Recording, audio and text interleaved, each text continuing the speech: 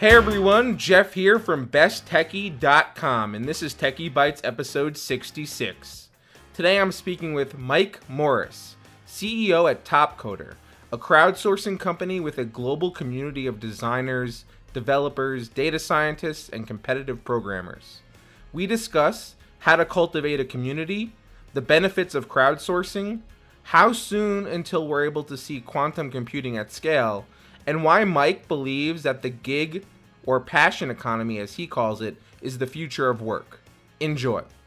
Also, a quick programming note, we're going to be taking a few weeks off from Techie Bites, but fear not. We'll be back soon with some more awesome episodes and interviews. Please stay tuned and stay safe out there. I'm here with Mike Morris, the CEO at a company called Topcoder. Topcoder, for those of you who are not familiar with, it's a crowdsourcing company, and they have a global community of people who, with different backgrounds, from designers to developers, data scientists, programmers.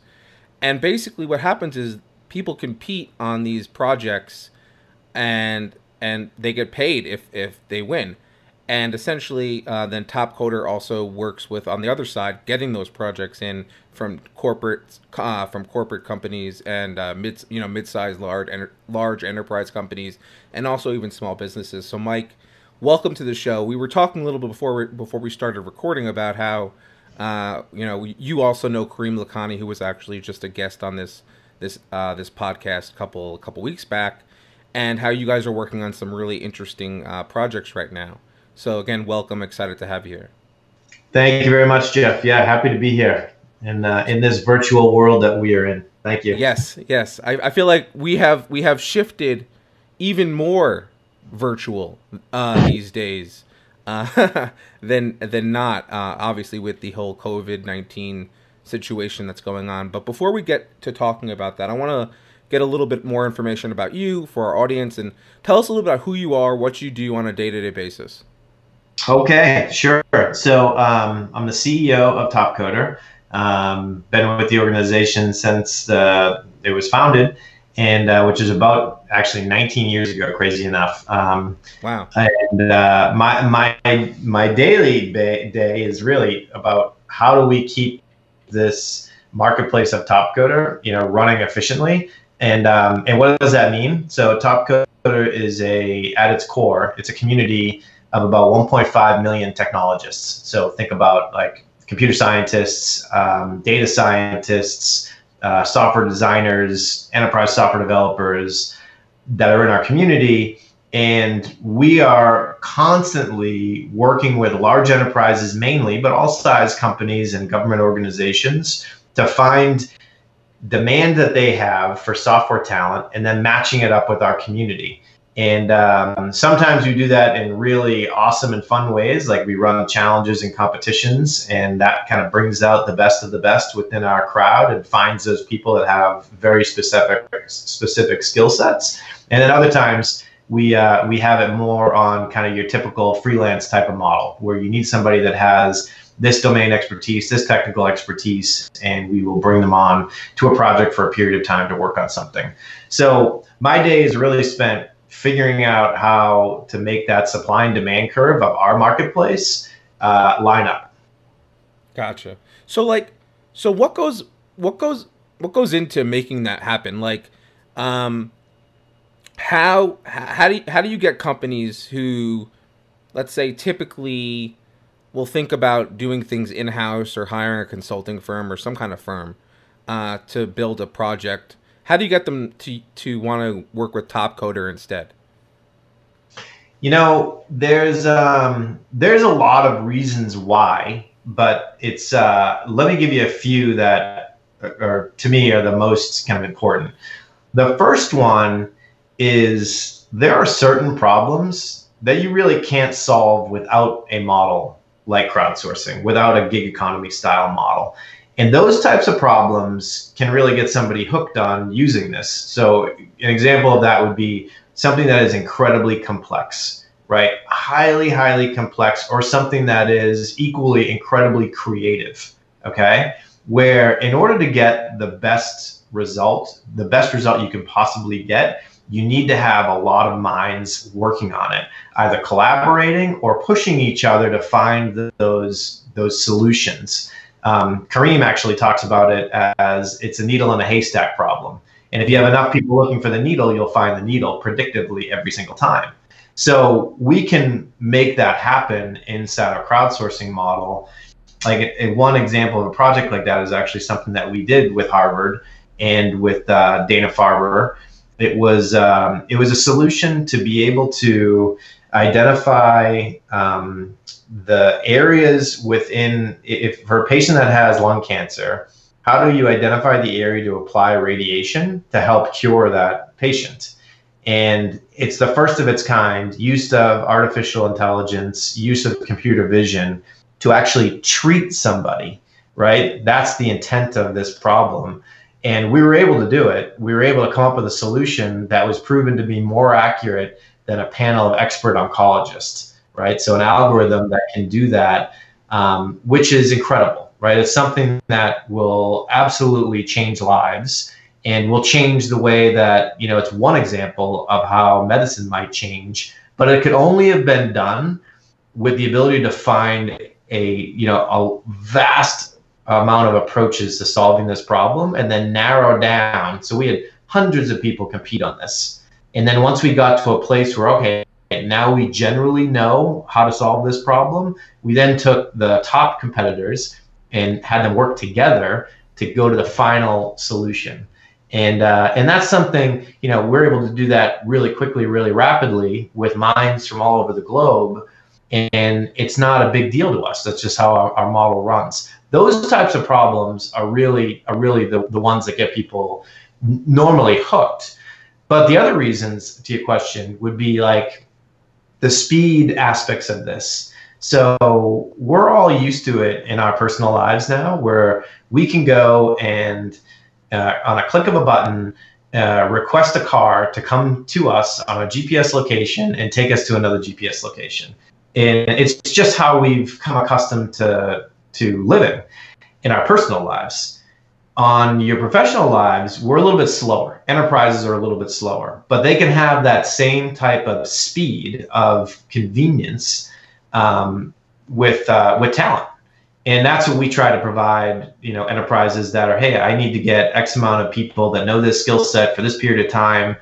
We're trying to make it as easy as that, one-click app on your cell phone to be able to get access to that talent. So hopefully that helps a little bit in framing that up for you, Jeff. Yeah, definitely. I think one of the things that's super interesting about crowdsourcing is the fact that you can do things like what you just described. The problem I've seen, especially in many enterprises, is that a lot of people are kind of stuck in their ways, right? So I guess what I'm wondering if you could provide some information, insight on at least, is when you go to an enterprise company, you're talking to them, they're like, I don't really know. We typically do it this way, and we've had success kind of in the past with XYZ approach. What do you tell them to try to say, at least give it a shot, type of thing? Yeah, and you're totally right. And it's been, something we've been facing for a long time. It's getting easier, and in the environment that we're in today, where people are forced to do virtual work, they are starting to realize more and more the applicability of models like this. But to answer your question, it's a, they say culture eats strategy for breakfast. This is a culture problem, right? And you have to approach it from that perspective. So when we find customers that are really open to this, it does start with the top, right? Like top parts of the organization saying, hey, this is the way that I want us to work. This is the way that I want us to be thinking. And it becomes cultural within the organization.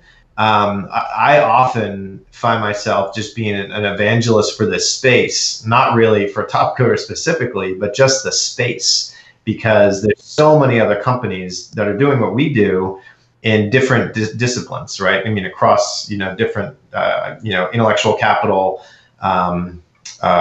domains. And it really does come down to, you've got to come at this as a pretty big transformation. It's a cultural transformation. The tools, the processes, those are really just kind of those are table stakes. We can go into almost any organization and make this work if we have the right approach from a leadership, support, sponsorship, and ultimately the culture that will drive this through an organization. And it's been one of my biggest learnings too. Like, if a company doesn't have that, then you should probably move on to the next one. That's a little bit a little bit Darwinian, but it's true. It's like when people are ready, then it'll be time. Right, and for them, it may be a little bit too late, unfortunately. One of the things I was also thinking was, the company started in 2001, correct? Correct. Right. So I'd imagine the shift, albeit maybe slowly, it's probably picking up now more than, like you mentioned, ever in the company's history. I'd imagine the shift towards being more open to working with a site like Topcoder. Oh, for sure. Yeah, absolutely. I mean, it's I think our current environment is there. I put it out to anybody that is in a model like Topcoder is, that you have a duty right now to help lead people through this time. Like, whether that's making somebody comfortable with working from home, whether that is, supporting people that are having, trouble concentrating because their kids are in the background throwing balls and making noise, or whether it's, teaching them how to get work done in a different way. Like this, it's a responsibility to those companies, those individuals, to help us keep our economy going, to help us keep our companies working, and that to me is really important. When I think about the post-pandemic era, there's going to be a lot of change. Like, Gartner is already saying that at least 5% of the workforce will never go back to the office. I think it's going to be way more than that. I think that number is pretty far off, actually. Honestly, I agree with that. And if you, just look at the numbers from 2008, right? Right. People still hadn't gone back to the workforce, from then, or they were underemployed, where they were working at jobs that they had skills that they could do other things. And you think about one of the things that makes a lot of organizations is the cost of the labor that they use is a big part of how they operate, right? And there's that proverbial ever chasing that lower hourly rate, which I think is the craziest thing, and it just doesn't make sense to me. I'm sure there is definitely areas of the world where cost of living is more and people need to make more money, but from a talent perspective, that talent is worth what that talent is worth, and that's how we view it. Like, you can be in Manhattan or you can be in Timbuktu, and if you're able to solve a problem that is worth X, you should get paid X. Mm-hmm. And I think ultimately, the more that people start to realize this, the better it will be for the talent, right? Which is that's important, number one. Right, know your value. The better it will be for the organizations, right? They're going to be able to get things done faster, quicker, and if you get access to that talent, it takes less time. And time is money, and money is time. And I think that that's going to really change a lot of people's perspective to things. And that's what I'm interested in, to see kind of that post-pandemic era, where, what are things going to look like? Well, people are going to be looking for on-demand ways to get things done. People are going to be looking for more resilient workforces, more adaptive workforces, and not in a bad for the worker mentality. I think it is a good for the worker mentality, and it creates more opportunity for people to choose work that they want to spend their time on, right? Choose work that's interesting to them, choose work where they can make the most money, have the most flexibility. So I think it is hopefully something positive that will come out of this. Mm-hmm. No, absolutely. I don't disagree one bit on this. And I think, one of the things that I know you're a big proponent of, as I think you've made pretty clear, is the gig, or as you call it, the passion economy.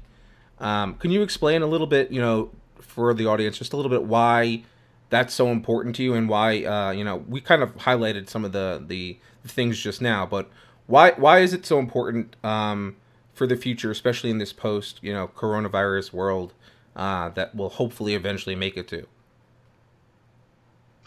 So,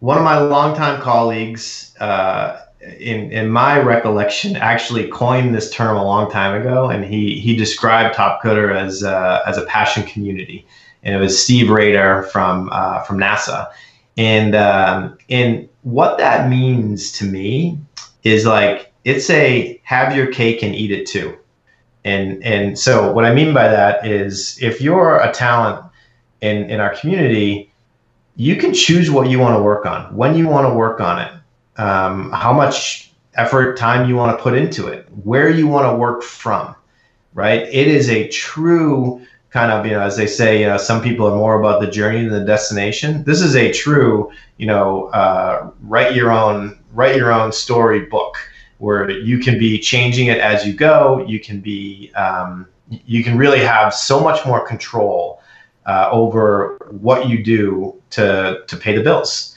And it can become, in my mind, it really becomes that your hobby can become your work, and that to me that's nirvana. I've always been lucky enough that I love what I do, but I don't think the rest of the world is like that or always like that, and I think that models like this really give people that choice. And if it's done correctly, and if correctly to me is like if it's done through a true marketplace model, you will always find the right supply to fill the demand. And so people will often say, well, hey, what about that boring work that nobody wants to do? Isn't that just going to get left and it won't get completed? Like, no. If you want to figure out how to match effectively, marketplaces match effectively. That has been proven true over through decades. History, basically. Yeah. And that to me is like, to what's boring to some person is exciting to another person. What's boring to another. One man's trash, another man's treasure. Exactly. Thank you. Yes. Yeah. No, I think that's right on the money. In fact, one of the things you pointed out was, turning a hobby into your work, essentially. And I've been blessed in the sense that I've been able to do that as well, with Best Techie, starting it so young in my life, when I was 13, and kind of building it up over the course of all these years, past 16 years really, has been incredible. And the fact that I can do it, for work is great. And I think presenting that opportunity, like you're discussing, to more people, really is a really wonderful thing to be able to do. I can't believe you actually started this when you're 13. I read about that, and at some point I was going to ask you about it, but I think that is you're an example for people, for sure, absolutely, and it is a great example of this too. It's like, hey, it didn't matter what your pedigree was. It didn't matter what where you were coming from. It didn't matter what college you graduated from, obviously, right? It was what you were able to do that defined what your opportunity was. And I think that is just really neat. Well, thank you. I appreciate that. And I again, that's why I just find it very inspiring that to see that, you're helping other people accomplish the same thing, right? So like one of the cool things is like you have all these various different projects and contests on Topcoder, and you've built this wonderful community of really smart, talented people in various different let's say verticals or niches or whatever, and essentially they can, like you said, write their own story by putting in the time and the work on specific problems. And I'm sure, and I'm sure you've seen this, where someone submits work for a specific project, they like it, the company who you're working with really likes it, let's say they win the contest or whatever, that adds another level, another notch to their belt. Now not only are they just someone on Topcoder, they've done this. It's kind of like building a resume over the course of time. And I think, that's just a really effective way of kind of building out a career. Yeah, I mean, I think it's a profile like an athlete would have Yeah. on their accomplishments, and that's part of our job in life is to provide that profile, to provide that medium for people to show off, what their skills are. And in fact, like so, if you're Google requires you to have a top coder profile and a top coder rating in order to interview for a tech job. So, that's pretty neat because it's actually a representation of what they've done, what they've accomplished. In fact, Google is also allows their employees to work on Top Coder during their working hours because it's good for them to learn new skills, right? We try to make things so, yeah, we want people to be able to make money and be successful, but we also we're a learning platform. In addition to be a learning platform, we're trying to make it fun, right? We're trying to gamify it in a way that it's fun and people can be proud of their accomplishments and they can show off their accomplishments. And that's been pretty cool. In fact, a little over a year ago, I guess, our community started a Facebook group, right, called Top Coder Nation. And it really has a life of its own. The community runs it and manages it. And it's amazing to see. It's nothing to do like on topcoder.com. There's a ton of talk about projects and work, and there's some discussions about random things that people will get into because it is a community. But on the Facebook page, the purpose of it is really, hey, this is my life as a top coder. I'm living in this country right now. I'm in Antarctica trying to find Wi-Fi so I can work on this project. I'm on every 6 months I'm moving to a new location and here's my experience. Like these stories are just unbelievable of the people. Crazy. Yeah, it's so awesome. I mean, it's really amazing to hear how, literally it's people from all over the world solve these problems for these companies that are put up there. And you guys have winners from I don't know. Do you keep track of how many countries have won have someone who have won a Top Coder project? Yeah, it's every country. So it's there are every country around the globe, and it's probably on a regular basis. Like we're probably close to 100 countries on a regular basis we're paying. So that's every month, like we're sending out checks all over the place, or we do it more efficiently than that, thankfully. And the cool thing, let me just give you a quick. So since stuff's changing, we're super busy. Like anybody else, like we've definitely had some customers that have been severely impacted, but we've also had so many other customers that are like, hey, I need more. And a few things that we had recently was we had one company that came to us, Ognami, and they needed a telehealth app for the work that they're doing. They can't go out and see people anymore. They needed to move it to a telehealth app. So in a matter of weeks, we built it for them. And it's just a great story of getting something done that's timely, that's needed. And the people that got to work on that, they're getting paid for it, but they're also getting to, indirectly help a ton of people, and that's pretty cool.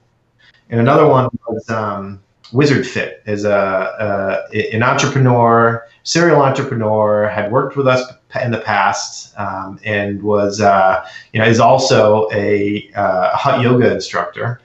And he wanted to bring in his service, now that it was getting impacted, he wanted to bring in his service online. So he came to us, we built an app for him, again, in weeks. And it's going to launch, this week or next week, it's going to launch Wizard Fit. And it's just a great story. And there's those stories in every enterprise. Every big company has 100 of these needs. Yeah. And that's what we're trying to really do is how do we find those needs and give them access to people that can solve the problems for them.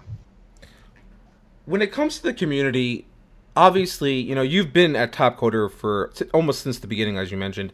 How did you grow the community at the beginning versus how you're growing it now? Is there a difference, or how did you initially get people to want to sign up and be part of this platform?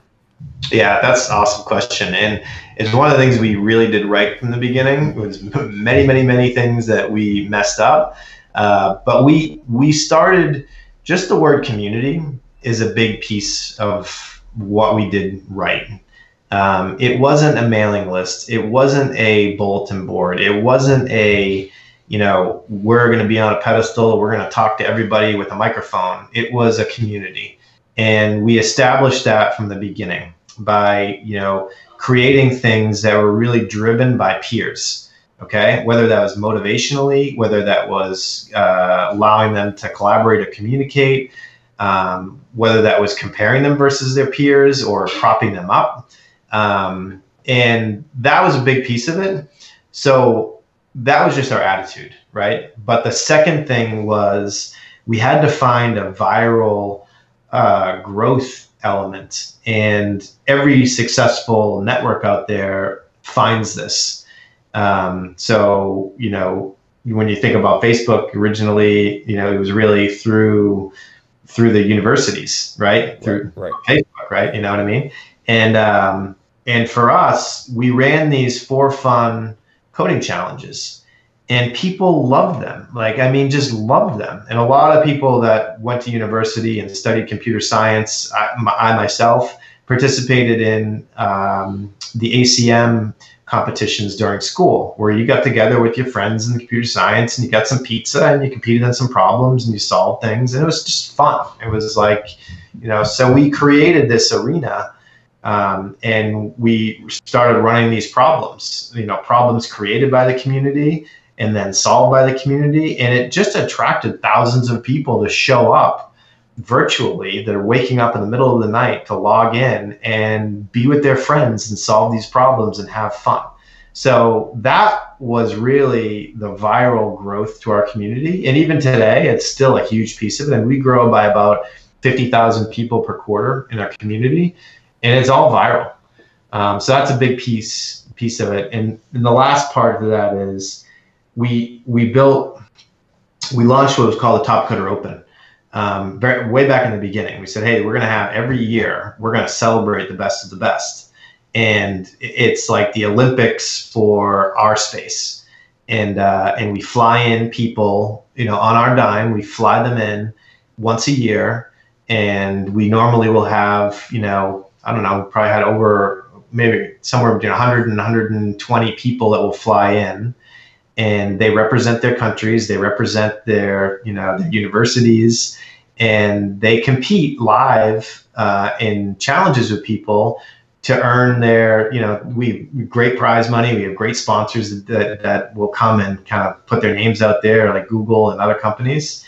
And the Top Coder Open has become a big event for our community. Like, people love to get the chance to make it to the Top Coder Open. So that was another thing that we did right from the very beginning.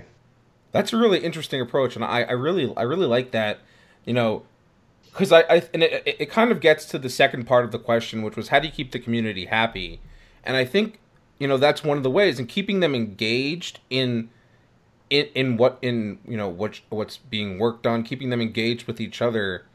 I think by itself, helps keep people happy in the community, because, if they feel siloed, or if they feel left out, or if they feel like they're not connecting with other members, then that's when you start to have problems develop.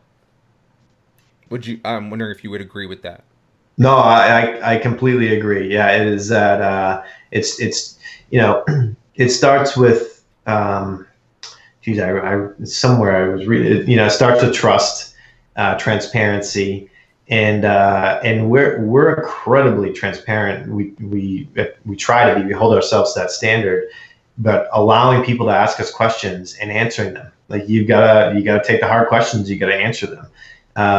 We have sort of like pseudo kind of government structure of, there's a community advisory board that represents the interest, and we give them budget. We say, hey, there's a bunch of stuff that community wants to get done. We're not going to get to all of it, so we'll give you guys some budget and you can go get to them.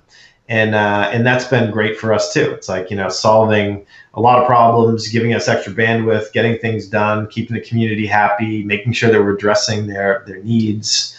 And even just recently, we ran a hackathon to see what can we do to help in this, COVID-19 pandemic.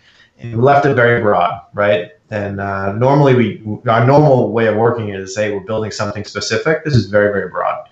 And ton of ideas. We had 117 people, I think, that came in from all over the globe, and we got 20 really strong submissions. One thing was like, hey, it was kind of a buddy app where you can have a virtual buddy while you're working from home. Somebody who's got their, just like your coworker that's sitting next to you, right? Simple idea, great idea, like just a great idea. But then others were, doing this problem that we're actually doing with Harvard and the Broad Institute on DNA sequencing, right? It's a problem that they suggested, hey, why don't you run this again? We've done it before, run it again. So that's something that we're taking to the next level. Another one was a symptoms tracker, an intersection tracker. And, that's one that we're either going to build it or contribute to it for NASCOM, an organization in India. And another one is a quantum computing problem. So we've been lucky enough to do work on quantum through Fujitsu, and Fujitsu came last year, and we ran a set of learning challenges with them to start teaching people how to write quantum solutions. And so one of the suggestions from this hackathon was, basically a protein simulation match, right? To be able to find, how do we find potential cures for this? And it's a huge problem. It's tons of processing and perfect for quantum. So we don't have a partner for this yet, but we're putting it out there and saying, hey, if somebody has this hardware, maybe Fujitsu, maybe some other people would love to run this problem. And so it was just that the hackathon was a really neat thing. And, people competed. We didn't have any prize money in that. That was just, people want to do the right thing for social good. Right. No, that's great. I before we get to quantum computing, I want to talk about the community a little bit more. One of the things I wanted to ask was, so let's say I or someone else, someone a lot smarter than me, joins Topcoder, and basically they're a new person and they want to get started. How do you ensure that someone new who joins the platform is able to contribute as effectively as someone who, let's say, who's been there for a few years or several years? So it's we have a part of our site dedicated to learning. It's called Thrive. So you would go to Thrive and you can pick the area that you're interested in. So you might be interested in competitive programming, solving those problems, those algorithmic problems.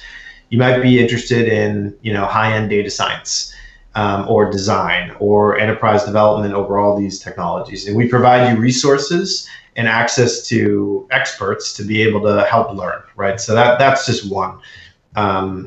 That's, I love what we're doing with Thrive, but we also will encourage people to get out there. So the only way to get better is starting with knowing where you stand.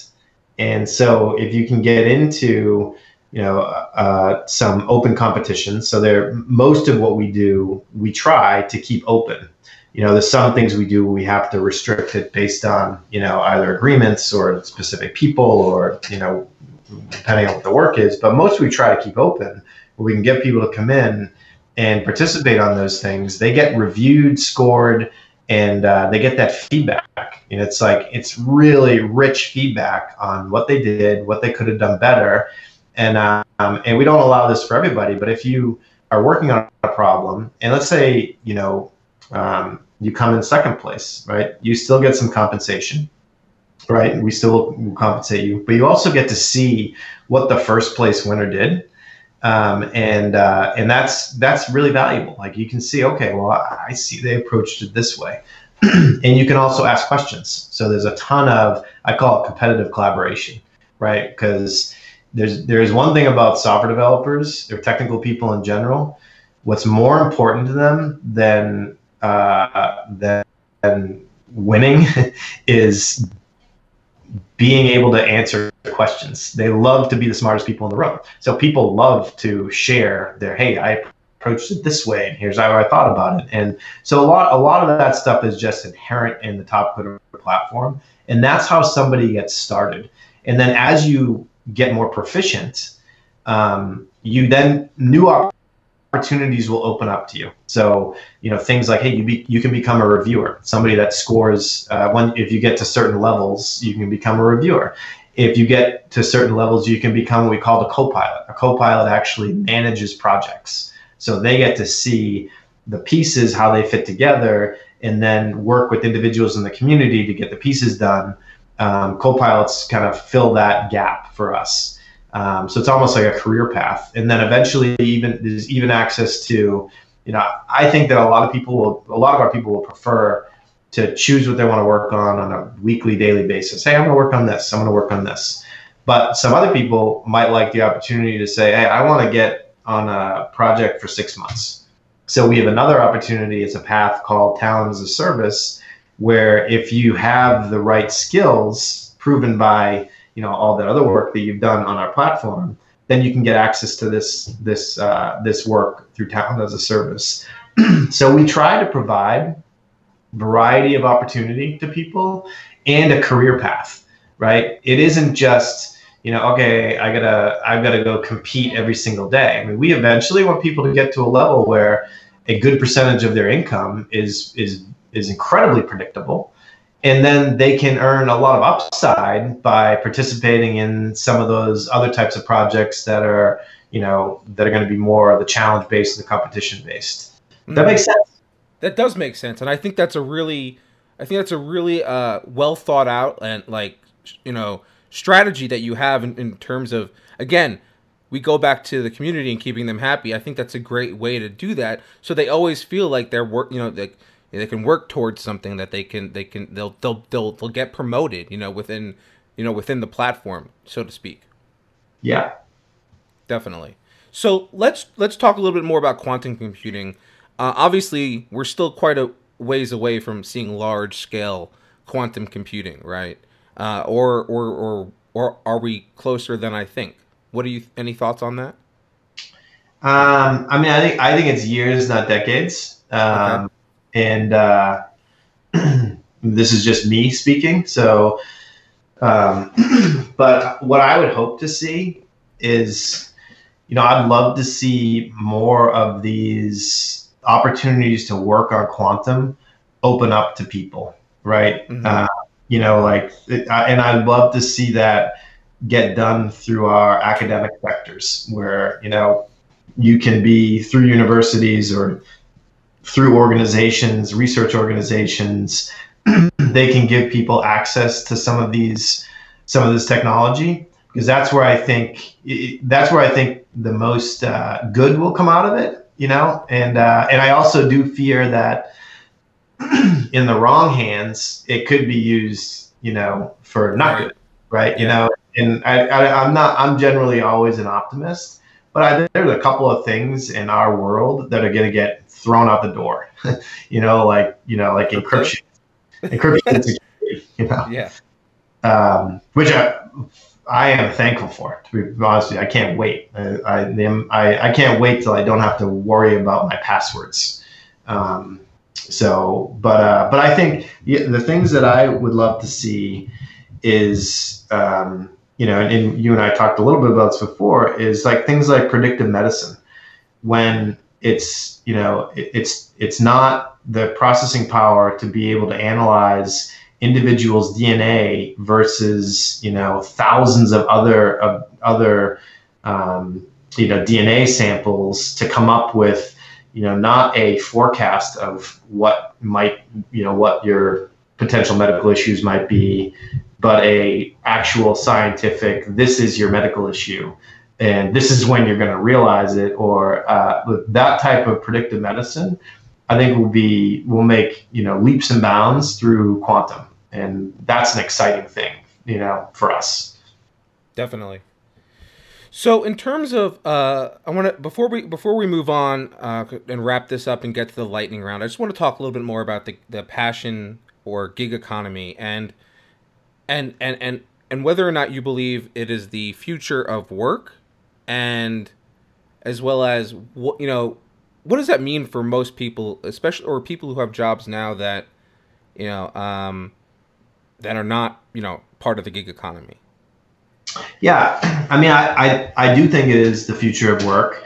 I don't think it's an all or nothing thing. I think that if you're a company, if you're a small company, it's very easy for you to start with this in your DNA from the very beginning, right? That hey, I'm gonna leverage expert networks to grow my company into the next unicorn.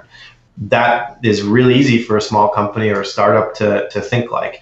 For bigger companies, it's going to be harder, but they're gonna move towards this, or they're going to be moved out of the way, in my opinion.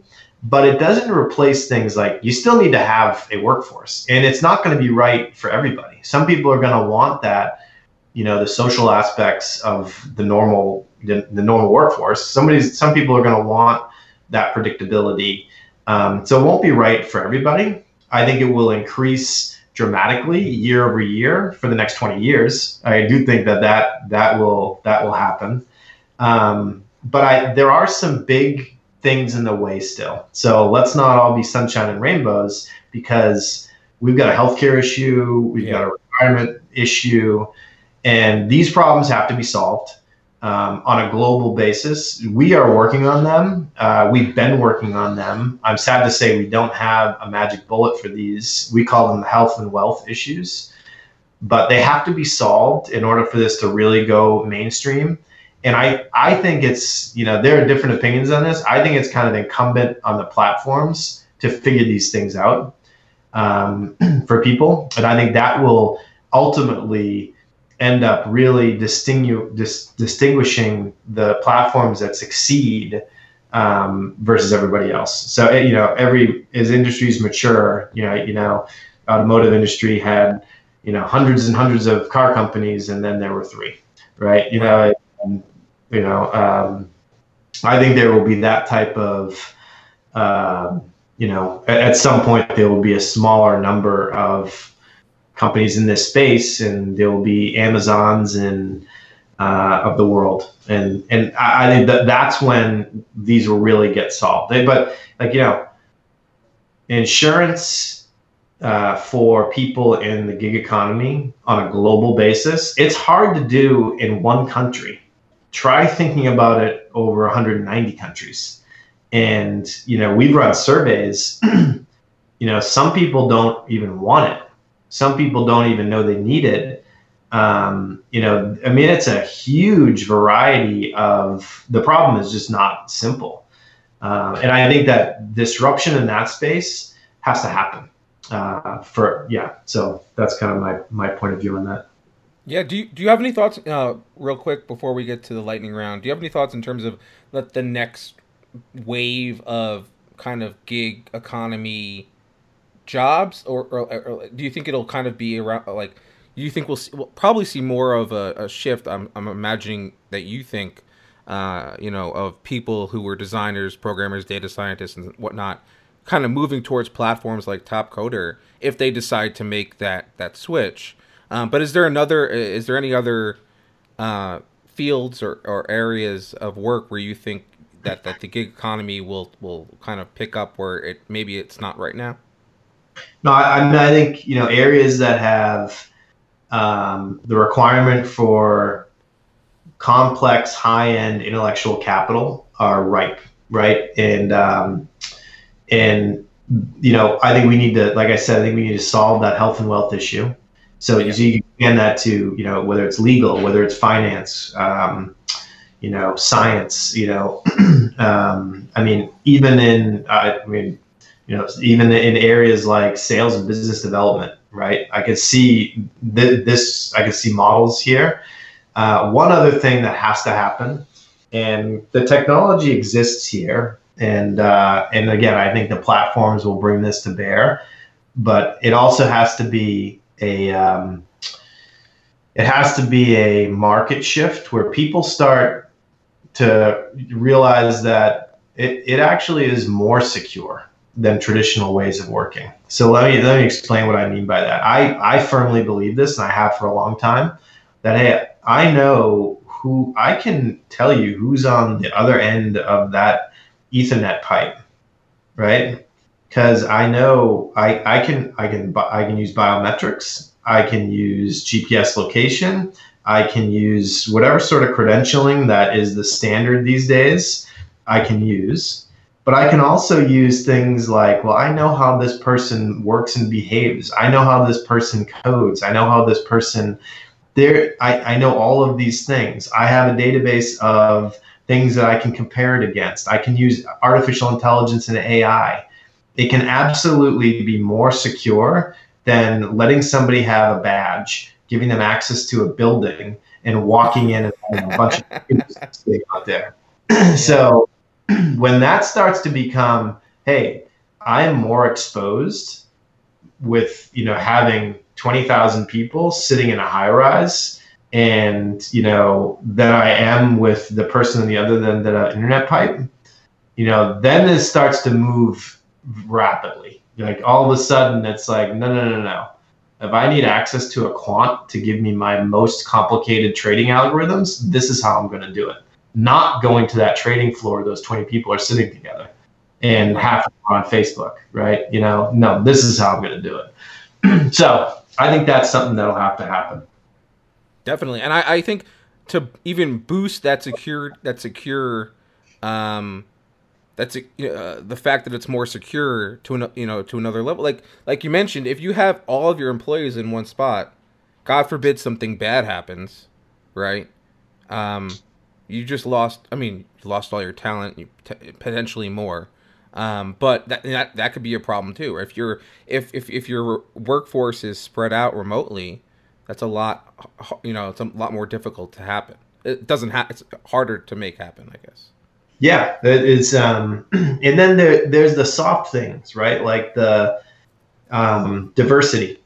Yeah. So diversity is a huge issue for us, and we all need to realize that we're failing in diversity, and that, in my opinion, like just I think we're failing in. And when I look at platforms, diversity, there should be no bias in a platform, right? Like by default, it's like, hey. Yep.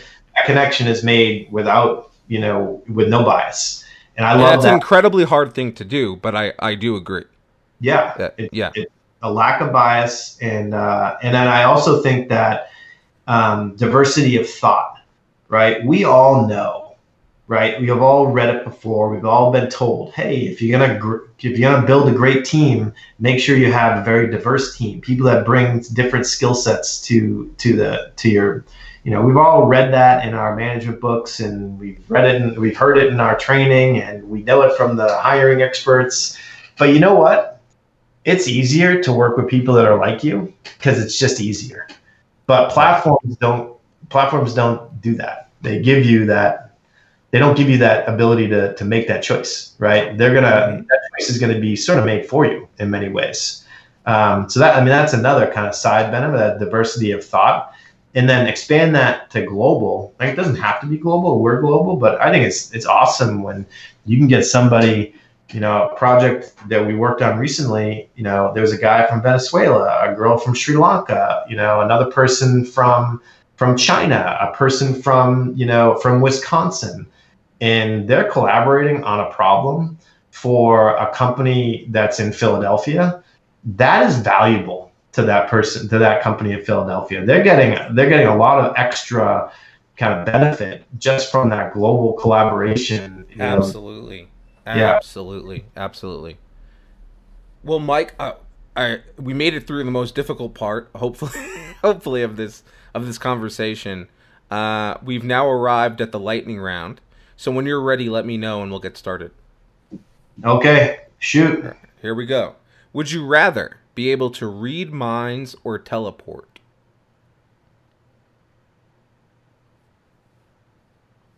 Mm, teleport.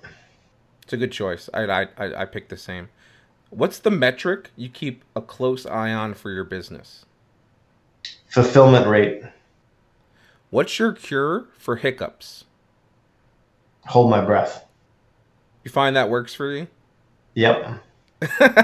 I've never had much luck with that technique. If you do it right to the edge of pain, it usually works.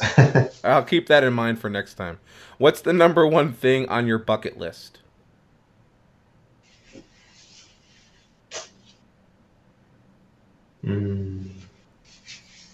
Space. You want to go to space? Would you want to come back, or do you want to go to like another planet like Mars and live there? I would start with, I want to be there for a launch. That's kind of a little one that I share. That's actually stolen from my wife's bucket list. But I would like it could be a shared bucket list. Yeah, but I would like to be actually.